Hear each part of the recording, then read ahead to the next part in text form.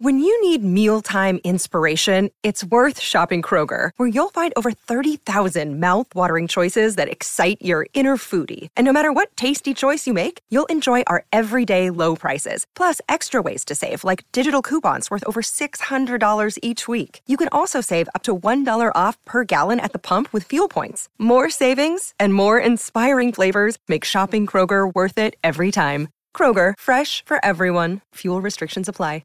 Delicious meets nutritious in the snack that packs a real protein punch. Wonderful Pistachios.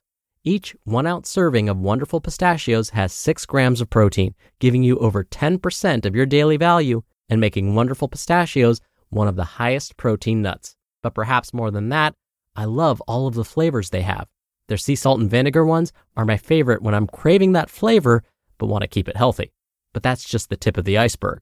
Wonderful Pistachios come in a variety of flavors, like chili roasted, honey roasted, smoky barbecue, and jalapeno lime, perfect for enjoying with family and friends or taking them with you on the go. Whether you're a pistachio purist who loves cracking open every nut, or you prefer the convenience of no-shells pistachios, Wonderful Pistachios has got you covered. Grab Wonderful Pistachios and elevate your snacking game today. So fill up with a healthy snack when hunger strikes. Visit wonderfulpistachios.com to learn more. That's wonderfulpistachios.com. This is Optimal Health Daily, episode 344, Muscle and Function, How You Can Train for Both, by Chad House with RomanFitnessSystems.com. And I'm Dr. Neil, your very own personal narrator. Hey, welcome to a Thursday edition of Optimal Health Daily. This is one of 5 podcasts where we read to you from blogs for free so that you don't have to read them yourself, except on Fridays. That's where I answer your questions. Now, on yesterday's episode, that's episode 343, I was talking about how small changes done consistently can lead to big results.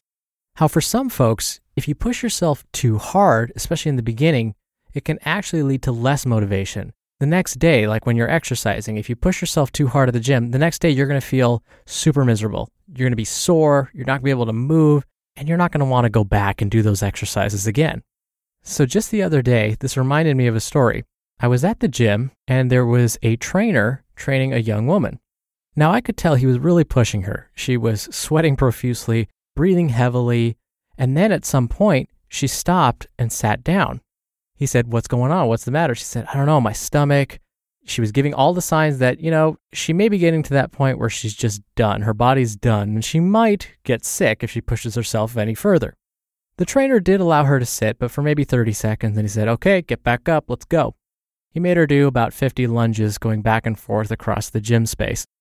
Halfway through, she stopped, ran to the trash can and said, "I gotta go throw up." Now, don't get me wrong. There are some folks who like to get to that point. They like to push themselves to that point where they're almost physically ill because to them, that's how they know they're getting a good workout in. Sometimes I'm that way. But when you're dealing with beginners, when you're just starting out, that's probably a feeling you don't want to experience. And so for this trainer to push somebody that hard, it may actually lead to less motivation. I don't know if that client's ever going to come back to that trainer or not, but I'm willing to guess that had he had taken it a little bit more slowly, she might have come back because she wouldn't have felt as ill. And who knows how sore that poor thing felt the next day. So anyhow, if you want to hear more about the value of small incremental steps and how valuable that can be, definitely listen to yesterday's episode. That's 343. Now, before I start today's post, don't forget, we give away a book to a random person on our mailing list on the 1st of every month. So if you want to be in the drawing, make sure you're on our mailing list at oldpodcast.com. That's all I'll say about that. Let's get right to today's post now as we optimize your life. Muscle and Function, How You Can Train for Both, by Chad House with RomanFitnessSystems.com. I'm always interested in how the deficiencies people think they have led them to where they are in life, particularly in the fitness industry. I was a chubby kid, so it's really no surprise that I became sort of a fat loss specialist. Vince Del Monte was a gangly ectomorph, and his focus has always been on muscle gain. Chad House has a similar story. Although he was a skinny adolescent, he was also a focused athlete, an athlete who was always held back more by his lack of physicality than his lack of skill. So it's no surprise that when it comes to physique augmentation, Chad's become known for building bodies that don't just look great, but also perform great. He makes bodies that are truly fit, not just muscular, but strong, fast, agile, and capable. In this short guest article, the young gun shares some of his tips for developing a lean, muscular, and above all, athletic body. Enjoy. What are your fitness goals? People hear that question from me a lot because I think it's important. You need to understand exactly what your goals are so you can then achieve them. When I ask people that question, more often than not, I'll hear one of two answers: build muscle or burn fat. Two simple and great goals to have, but I think if people really thought about their ultimate goal or dream body, their answer would be different. Take muscle gain, for example. I always wanted to build muscle because, well, I was a skinny twerp, awkward and unconfident in how I looked, and in perpetual dread of any unscheduled shirtlessness. I thought muscle would be the remedy for my insecurities. But then there's fat loss. You know it, I know it. Ladies like six-pack abs, and I haven't met a lot of guys that want to be muscular and round. So I wanted lean muscle. I wanted definition, and I wanted to be lean. But I've also been an athlete since day one. And whether it's in boxing, basketball, hockey, or any of the dozens of other sports I've tried, improving my athleticism has always been one of my biggest priorities. I still want this ultimate, hyper-capable, jack-of-all-trades body. And with goals like these, there's always room for improvement. So, you want it all? Well, yeah, I want to be shredded, muscular, and athletic. Why the hell not? People settle far too often for something that's more realistic or easier to attain instead of striving for their ultimate goal.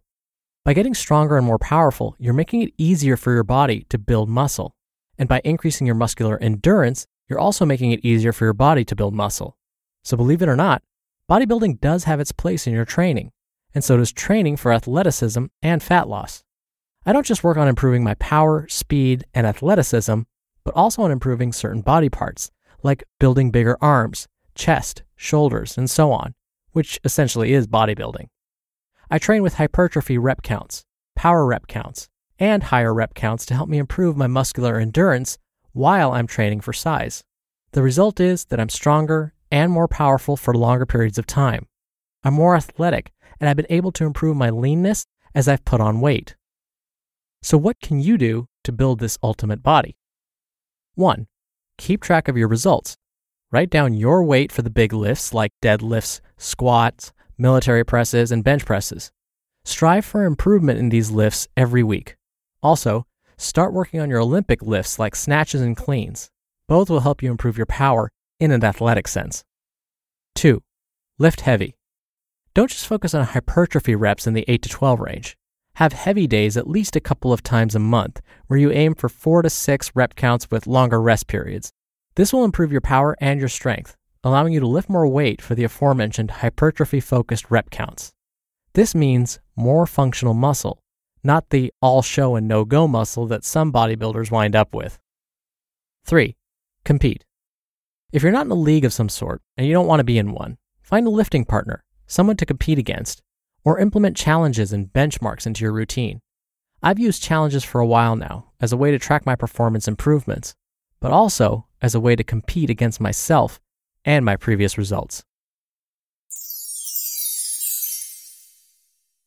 You just listened to the post titled Muscle and Function, How You Can Train for Both by Chad House with RomanFitnessSystems.com.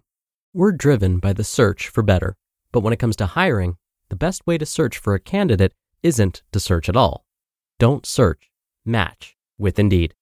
Indeed is your matching and hiring platform with over 350 million global monthly visitors and a matching engine that helps you find quality candidates fast.